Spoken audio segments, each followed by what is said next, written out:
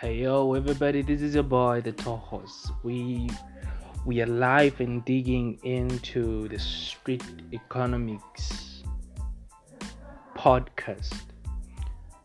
Um we are more, entitled to talking about what success and how can one, you know, make it in life where we stay in a crucial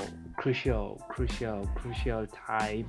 I think South Africa, we are at a point where we need economic liberation. It's what we are crying for, and we are so embedded with this fear and with this mindset and state of culture, that when you are reaching melanin, you cannot make it in life.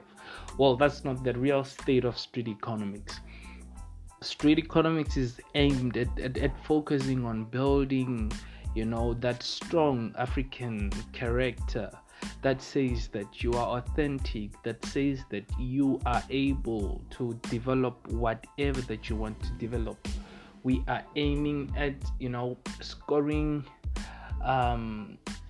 and a corporate market for Africans by Africans, which first we talk about the supply chain being African centric, the customer relationship management, the customer relationship, building that customer relationship based on the African genealogy. This is what we want to focus on. That's the center focus of our podcast, and we believe that street economics will impact and restore lives that are down, and that's what we aim at: restoring lives, nothing else but restoring lives. So stay tuned for more on our podcast.